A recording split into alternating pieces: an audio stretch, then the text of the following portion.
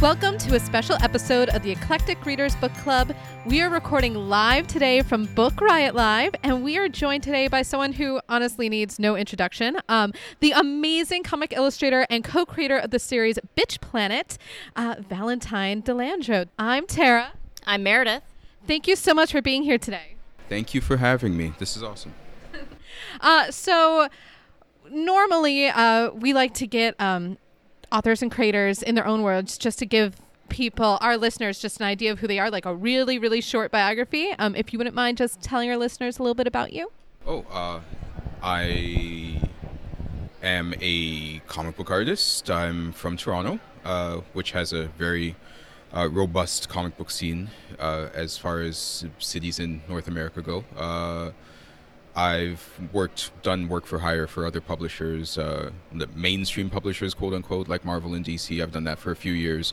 Bitch Planet is my first creator-owned venture with Kelly Sue DeConnick, and we are having a blast. At least I am. I hope she is as well. But she's been amazing to work with. She's an amazing partner.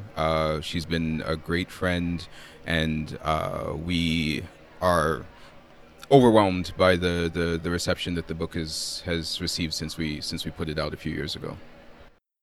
Well, it absolutely deserves it. It's an amazing, amazing book. I'm going to ask you some pretty easy intro questions just to warm us up here. This is totally pun, and I love puns, so I'm sorry if you hate them. But what drew you to comics? Spite? If that helps. Funny enough, I mean, when learning my love of comics, I guess, comes from the fact that I had an older brother who wouldn't let me read his. Right, and he could also draw relatively for the time and for our age, I guess, right? And he wouldn't draw anything for me too. So I'm making my brother sound as like a jerk, and I'm sorry for that, but not so sorry. And no, I mean, I've been into comics ever since. I just really love the medium. I think the medium has potential that we haven't even tapped yet, especially with the growth of the digital market and how that's really changing the way that we even make the comics right now. It's been exciting. I think I like the possibilities that are available in comics. Not only in the way that they're made, but the way you can actually create them too. So the natural follow-up question to that, of course, is what were some of your favorite comics when you were younger? I was a mainstream kid, like growing up. When I became a collector, I mean that was the 90s. So, you know, there's a lot of Image, there's a lot of Wildcats, a lot of Spawn, X-Men, all that stuff. I mean, I was into that. I think when I got to, it sounds very cliche now. I'm stepping back and I'm actually looking at it and I'm like, wow, I was just a carbon copy of everybody else. But high school, I was into the mainstream stuff. And then when I went to university, I started branching out a little bit more and looking for stories other than superheroes. So I got into my Sandman and you know, just trying to look for different ways to expand the medium, I guess, that people were getting into. Yeah, I'm that's not very original, is it? That's pretty much how everybody goes, but that's me. It makes you relatable. It makes you relatable. So a couple questions. I mean, obviously you're an illustrator. What are some of your favorite characters to draw? And is there a character you haven't drawn yet, at least in your professionally, that you would like to get your hands on? Wow. Favorite characters to draw, like mainstream ones, like anything. Man, I don't know. There's a lot. I just did a Black Panther pinup that I really like drawing. I don't know. There's something about, especially the way that Brian Stelfreeze has been drawing him in the recent run, which I'm a big fan of his, and I got to meet him this year, which was actually a little bit nerve-wracking, and I don't know how I came across him, but I was a big fan. I am a big fan, and yeah, I kind of took a shot at the way he's been rendering that. So that was a lot of fun. That's the first thing that just kind of sticks out in my head right now.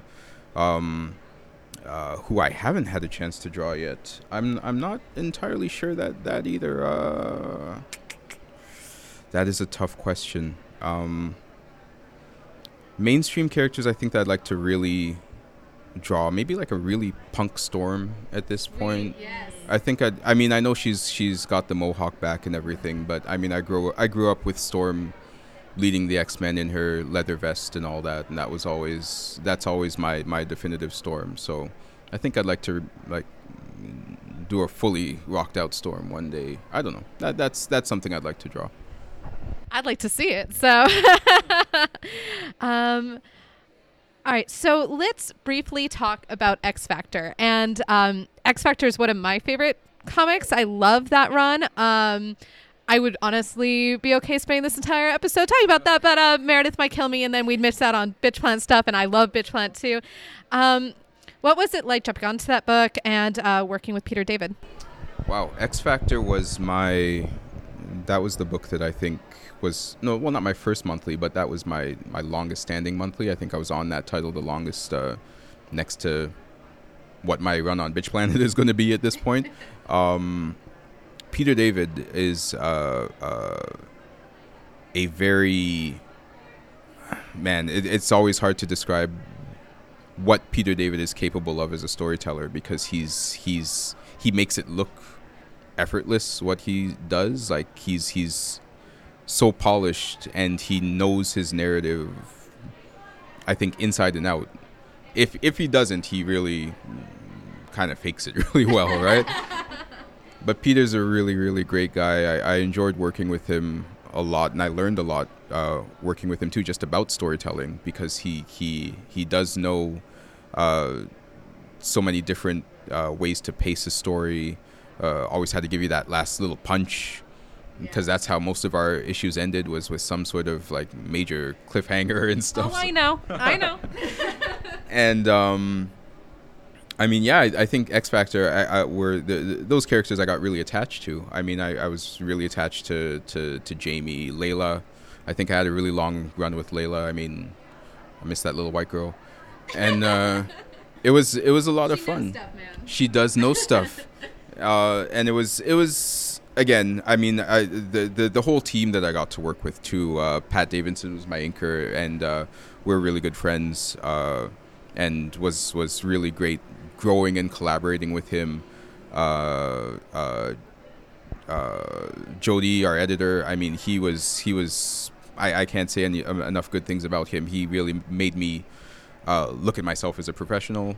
I mean, there's a lot of different things that I learned and I grew up from with X Factor. Whether I learned those lessons well remains to be seen. But everybody was there, and they were all super supportive of what I was trying to do, as well as us collaborating on that book. And I appreciate them. I appreciate everything that they did. I don't know if I tell all those people enough, because I don't see them. That's the nature of our industry. We don't really see each other all the time. But that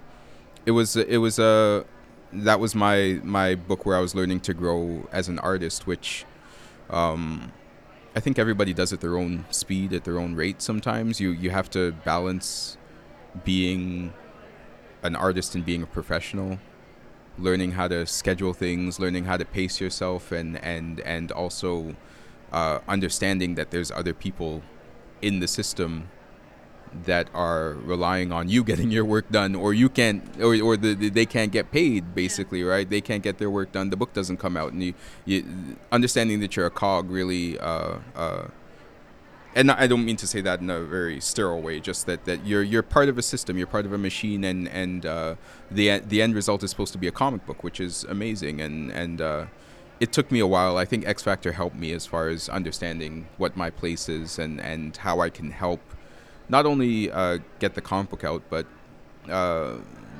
be a part of an industry, that is still growing and still changing. Yeah. Awesome. And I thought you brought so much to that book. I can still picture certain panels and certain facial expressions that like really hit me hard. And so thank you. So being an illustrator and being a co-creator are a little bit different, I would say. So could you talk a little bit about the difference between the two? I think it was Matt who was talking about this, and he sort of explained the difference between doing a work for hire job and creating your own book. And work for hire is being in a cover band, and you're in a really good cover band. There's nothing wrong with that. Or you could be the best, AC/DC cover band or what. Yeah, exactly. You're doing everything. You can really do well at that, and there's absolutely nothing wrong with it. But in the end, the songs aren't yours, right? The music isn't yours. The look isn't yours. You have to sort of surrender that to whoever. You're putting your own stamp on it because it's your voice. And if you love to sing, if you love to play music, then you get to do that. But it's in a way that in the end you can't really take something from it, right? My run on X Factor, when I was done, I was done. There's nothing for me to take from that. I helped co-create some characters with Peter, but I may get a credit here and there. Past that, there's nothing really to me being part of the ownership of those characters, right? So that's a cover band. Creator owned is your garage band. Is your you're playing in your garage. You're starting up your own music. You may take off, you may not, but at least you get to play your own thing, right? And you get to do it, and you get to own it. And the day may come when something hits, and you're able to use what you created and make a career out of it, right? So that's I've always loved that analogy that because it shows that there's really nothing wrong. I don't want to come across and make that sound as though it's a judgment on anybody that's working any one of those two paths, right?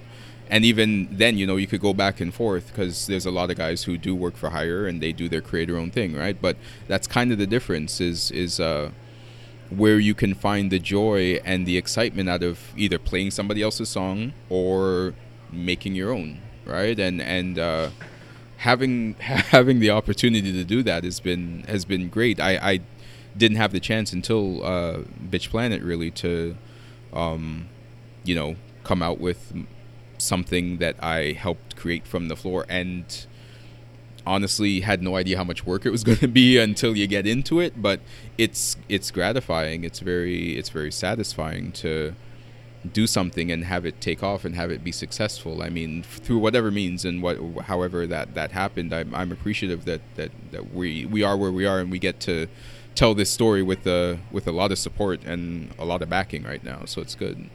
Yeah. Thank you for that. So I have one last question before I'm going to pass over to Meredith to speak a lot about Bitch Planet. I've got to say, as an aside, our editor David hates when I curse. I mean, literally will take me to town for it. And this episode is the best because there's no getting around it. He can't edit me. It's just fantastic. So again, before we get into Bitch Planet, I feel like we need to address what has been a pretty shitty week. This week, for those of you in the future, saw the end of the 2016 presidential election. We don't know how the system of government in your world came to power yet, but there certainly are some scary parallels. Can you please talk a little bit about that? Do you want the ending? No, you don't have to give it away. Yeah, we're actually just developing that story right now, and we're getting into that with each passing volume to show the character that we came up with, Eleanor Doan, who is President Bitch. We're going to find out a little bit more about who she is, her run, because she ran for a position of power in this world as well, and we jump from there from her being locked up in her own cell block, on Bitch Planet. So I don't know how much to tell you about that without giving too much of it away. I'm still hoping that all of this is speculative fiction, and that none of this is is actually just foreshadowing. You and me both. Right. I mean, it's been an interesting week. It really has just been an interesting week. We again, I'm Canadian, and we were watching the election. We've been watching the entire process. We watched the primaries. We followed the debates, and I don't know anybody up north really who wasn't on the side of whatever the Democratic platform was, and thought that Hillary was going to take it. That was. I think we were looking at the polls, and we listened to the pundits, and we thought that, oh, this is in the bag, right? And well, this orange fellow that you have here doesn't seem to have much experience, so we were surprised, but there's always a chance, I guess, and it all came through. We know, I mean, Kel and I, again, sat back and I think we just messaged each other a couple days after, because everybody's been pretty stunned still. And we just sort of said this book sort of takes on a different meaning now. And we both just kind of agreed on that. And that's where we left it, because there's not much else to say. It's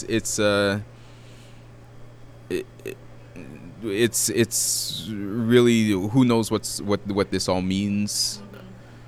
Everybody who thinks they know, they think it doesn't mean anything good, which is unfortunate. And we just know that we're not trying to, or we don't ignore the fact that there are people feeling the way that they feel about this result, and we want people to know that we're with them as far as how they feel. We're open to the discourse, to the people who are happy with the result, because I think that's really the only way that any change can happen is if sides start talking. Yeah. Right? And it's all a work in progress. Society is a work in progress, and we're just we know that we have a part, because we are part of it. Our significance to that, or our role in that right now, is TBD. But we're up for the challenge. We're up for the fight. I think we know that's, I think, the one thing we can agree on, is that there's some sort of fight on our hands right now. And I don't mean that in a take arms type of way. I think that anything worth having is worth some sort of struggle, and for us to kind of come together and at least make our way towards a healing. Because, again, people are feeling really rough right now, and then figuring out what's next. And we're all in for what's next. We wanna try and do our part to get to that next part. It's rough. This is rough, but I know that again, there's people who are really just, I don't know how to put it, but I know there's people that are scared out there. I hate that there are people that are scared. I hate that there's people feeling the way that they feel. I read something about Humberto Ramos, who doesn't want to show up to states that voted pro-Republican, right, or went towards, their votes going towards something that excludes him. I don't really know Humberto, but I hate the fact that he feels that way. That seems awful, to feel that, to think that, and to believe. Not that he thinks. I don't want to diminish or try and silence his thoughts, right? But he feels that he's not welcome. Yeah. And I sympathize with that. I really do. I think that's where it has to start, is that you have to acknowledge that people are feeling the way that they're feeling. And then hopefully you could take it from there. So I don't know. I feel like I'm spiraling. No, it's okay. Yeah. I think, very valid points. So within Volume 1 of Bitch Planet, we see all of these non-compliant women getting shipped off to another planet to pretty much live their life in a prison. And one thing that we found really interesting to see is a lot of women are getting the non-compliant tattoos. And so I just wanted to get your take on the tattoos and see what you thought about them. Oh, yeah, the first time I saw the tattoo I was floored. I was just and I keep seeing, and I saw a couple today. It's always I feel the same way every time I see it. And there we go. There's cheated on me by someone. I mean me, with Rebecca from Book Riot's help. It looks good. It looks good. That's very good. It's again that we can be part of something that people are rallying behind, that it's humbling, and it's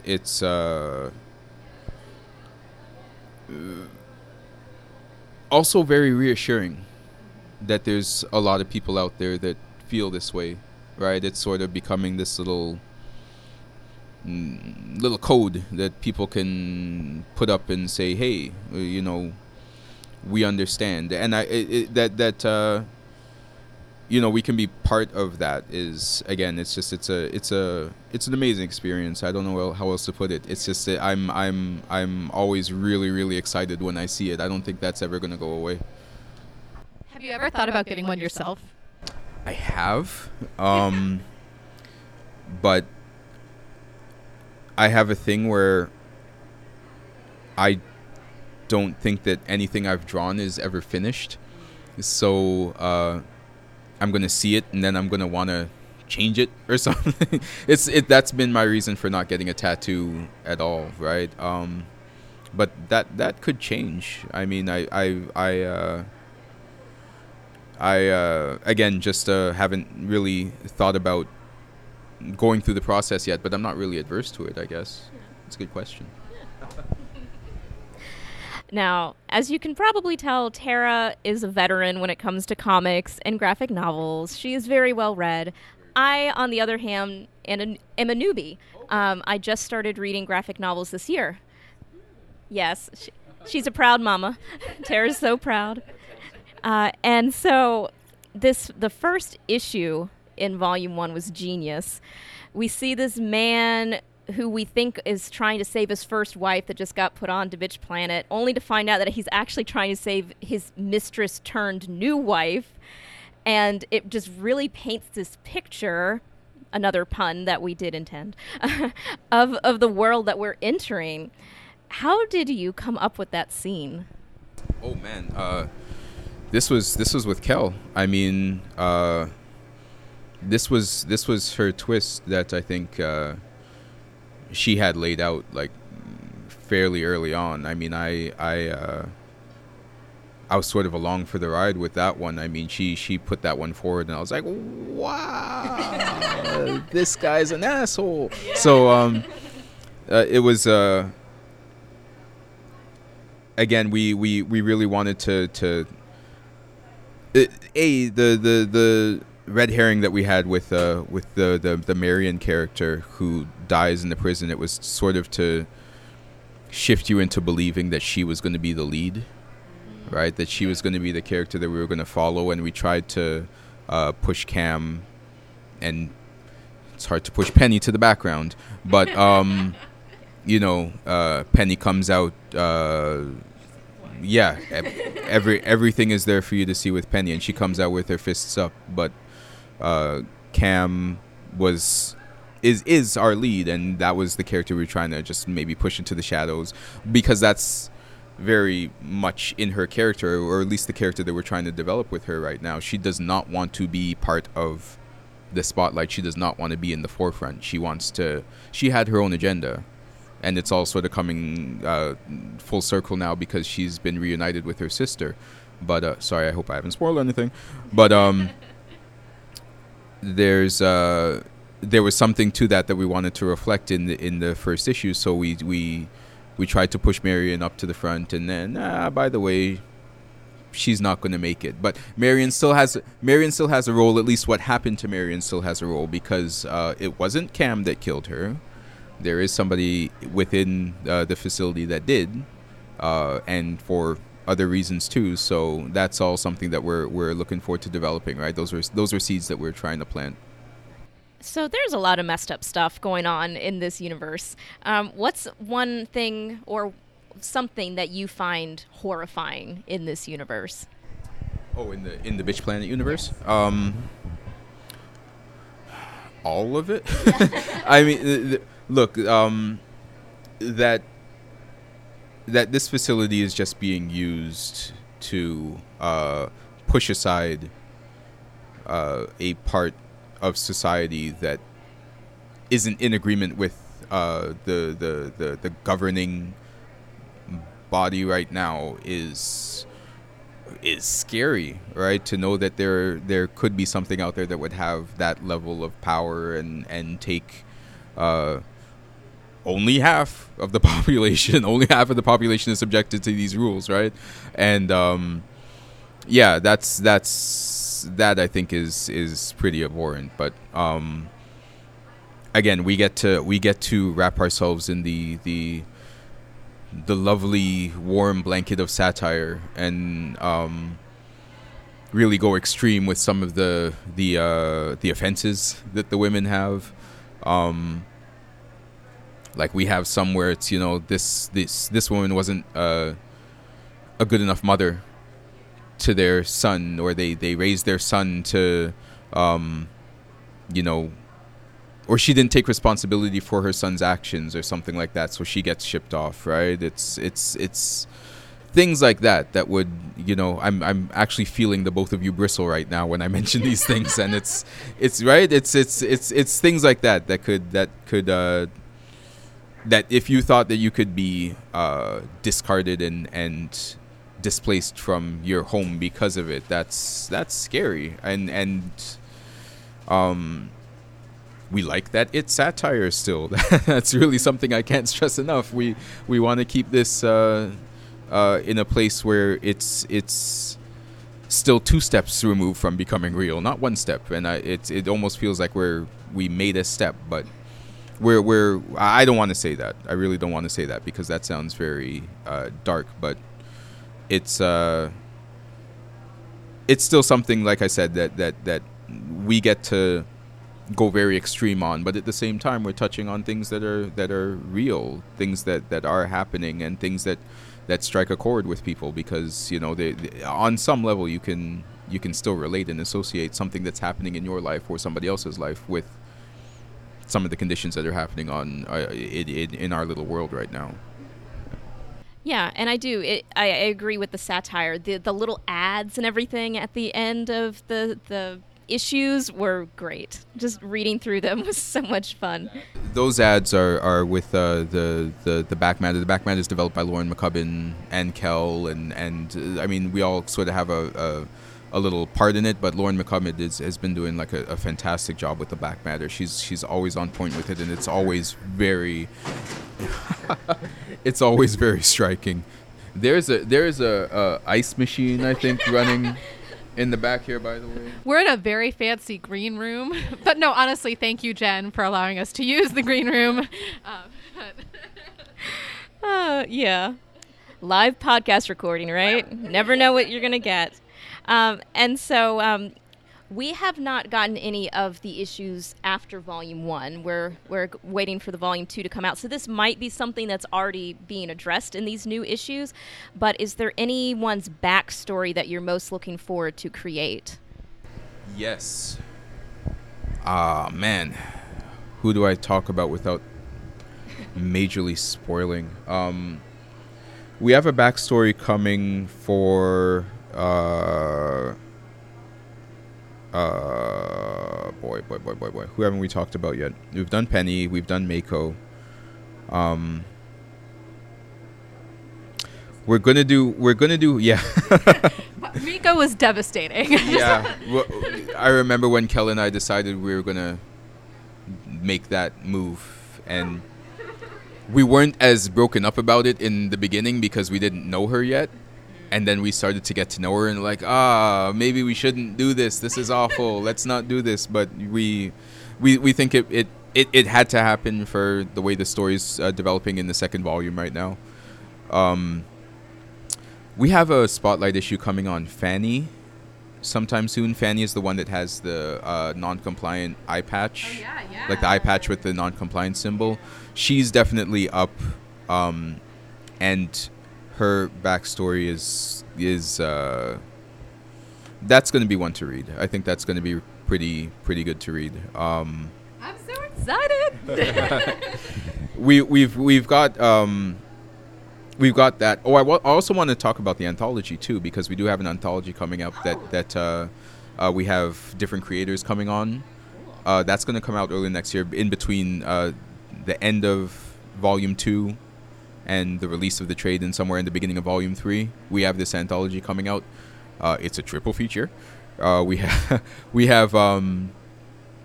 3 stories being written. We're going to try and come out with a few more anthologies because we have a great set of creators that are interested in and want to lend their voices to our world too, which we're very appreciative of. So we have a story by Sherilyn Eaton and Maria Frolic. They did a story for the anthology maybe about a year ago. I don't know, and we've had it in the bank, and so it's coming out now. Andrew Aiden, who did March with John Lewis and all that. Yeah, so he did a story with us with Joanna Estep. That's a really good one. We have Conley Lyons coming up. She has a story, and that one's still in development.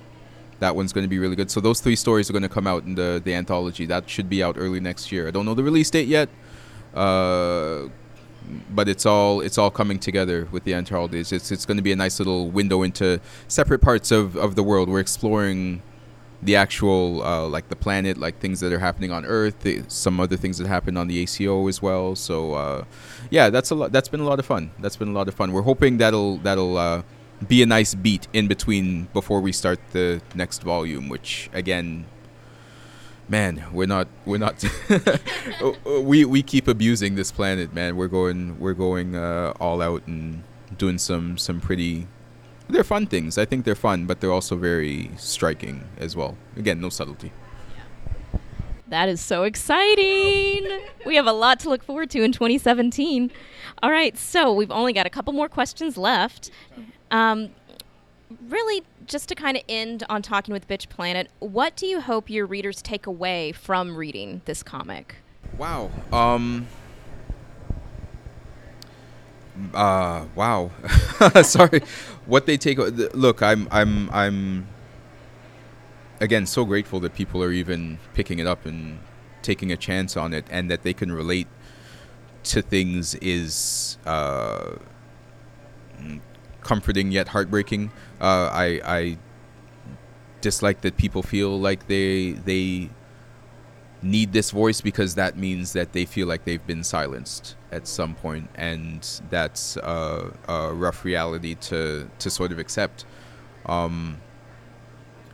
I hope that they take away that they're not alone.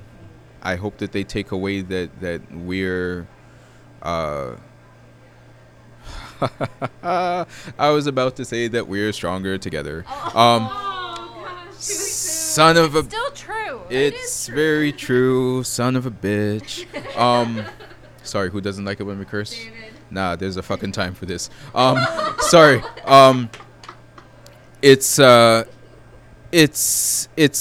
something that we want to make sure that at least people understand that you know, in your moments where you don't feel like anybody really gets it or understands or can relate on any level to the pain that you're feeling, and not to say that that isn't true, because who knows if you can actually relate to another person's pain in the way that they're feeling it, but that, you know, that there are people there at least that are willing to listen. That are people that are willing to accept the fact that you feel pain, and that in some small way they want to do something to acknowledge it and help you heal through it, not reverse it or ignore it, just to somehow build yourself from it, right? I again, like sometimes, like Kel talks about that, I usually bring the more humorous aspects of the book to it. Like I'll throw in some weird, funny visual gags or something like that, which I appreciate. I try and remember that we are supposed to be something a little more lighthearted as you could be with the book with the title Bitch Planet, and that there are still our exploitation roots, our 1970s women in prison film vibes that we're leaning off of right now, and those are all very important, and we want to keep pushing those visuals forward and making it escapism, because really, I mean, the story is supposed to lean on that, but sometimes I feel like in doing that, I'm not acknowledging the actual weight of what we're doing, which I don't want to try and suppress that either. I don't want to try and suppress the idea that, you know, that there's people, that there's women, and that there's a community out there that relates to this book on a level that has nothing to do with the actual narrative of the book or the satire, just the actual message that's there, that we're non-compliant, we're all in this to try and move to something different to a different place from where we are right now. Yeah. I just want to quickly say thank you for this book. Like, I honestly, especially, I loved it when I first picked it up, and thought it was incredibly important when I first picked it up. But especially after this week, knowing you guys are going to continue with it, I knew you were going to, but just getting to talk to you, it really does take on a new significance. So thank you for your fearlessness in doing this kind of book. Yeah, we're not alone. We're not alone. All right, we are to our last question. And as you know, we are called the Eclectic Readers Book Club. So we like to ask our authors that come on their eclectic pick, whether it's a book that you've read that's kind of off the wall, or maybe something you like that you don't think gets enough attention, or just your favorite book that you want people to read. What's your eclectic? I was just reading something. Sorry. You were just reading something? I was just reading something. I don't know if anybody... Where's my phone? I think it's called... Live, people. Sorry, I think it's 400. It's a book that Christopher Priest just wrote. That I was just reading. I mean, I love Christopher Priest as a creator in the comic industry, right? But he writes a lot of actual novels and stuff too, like Warren Ellis and all these cats do as well. Mm-hmm. Hi, Warren. Still like to do something with you one day, if you're listening. What's the name of the book? I think like I said, I think it's called 400. I just downloaded it. No, I downloaded it a while ago, but I didn't read it. That happens to all of us. Never-ending TBR. Yeah, right? No, hold on. Sorry. Live? Still live? I'm sorry, I forgot the name of it. No, 1999. That's what it was. I don't know why I was coming to this. Yeah, so it was 1999. It was this book that Christopher Priest came out with. I don't know what the release date is. But yeah, I mean, there's a lot of little books like that I think I've been picking up on the Kindle. I've been really enjoying reading on the Kindle lately. I don't know what it is, but it's... Me too. Yeah, it's kind of taken off for me right now. So, yeah, that's the last thing I read that was kind of... I don't know if anybody has heard of anything that or has been reading anything from Christopher Priest, but I highly recommend it. Fantastic. All right. Thank you so much, Valentine, for coming on our show. It has been a pleasure. It's been so much fun. All right. Let's shelve this until next time.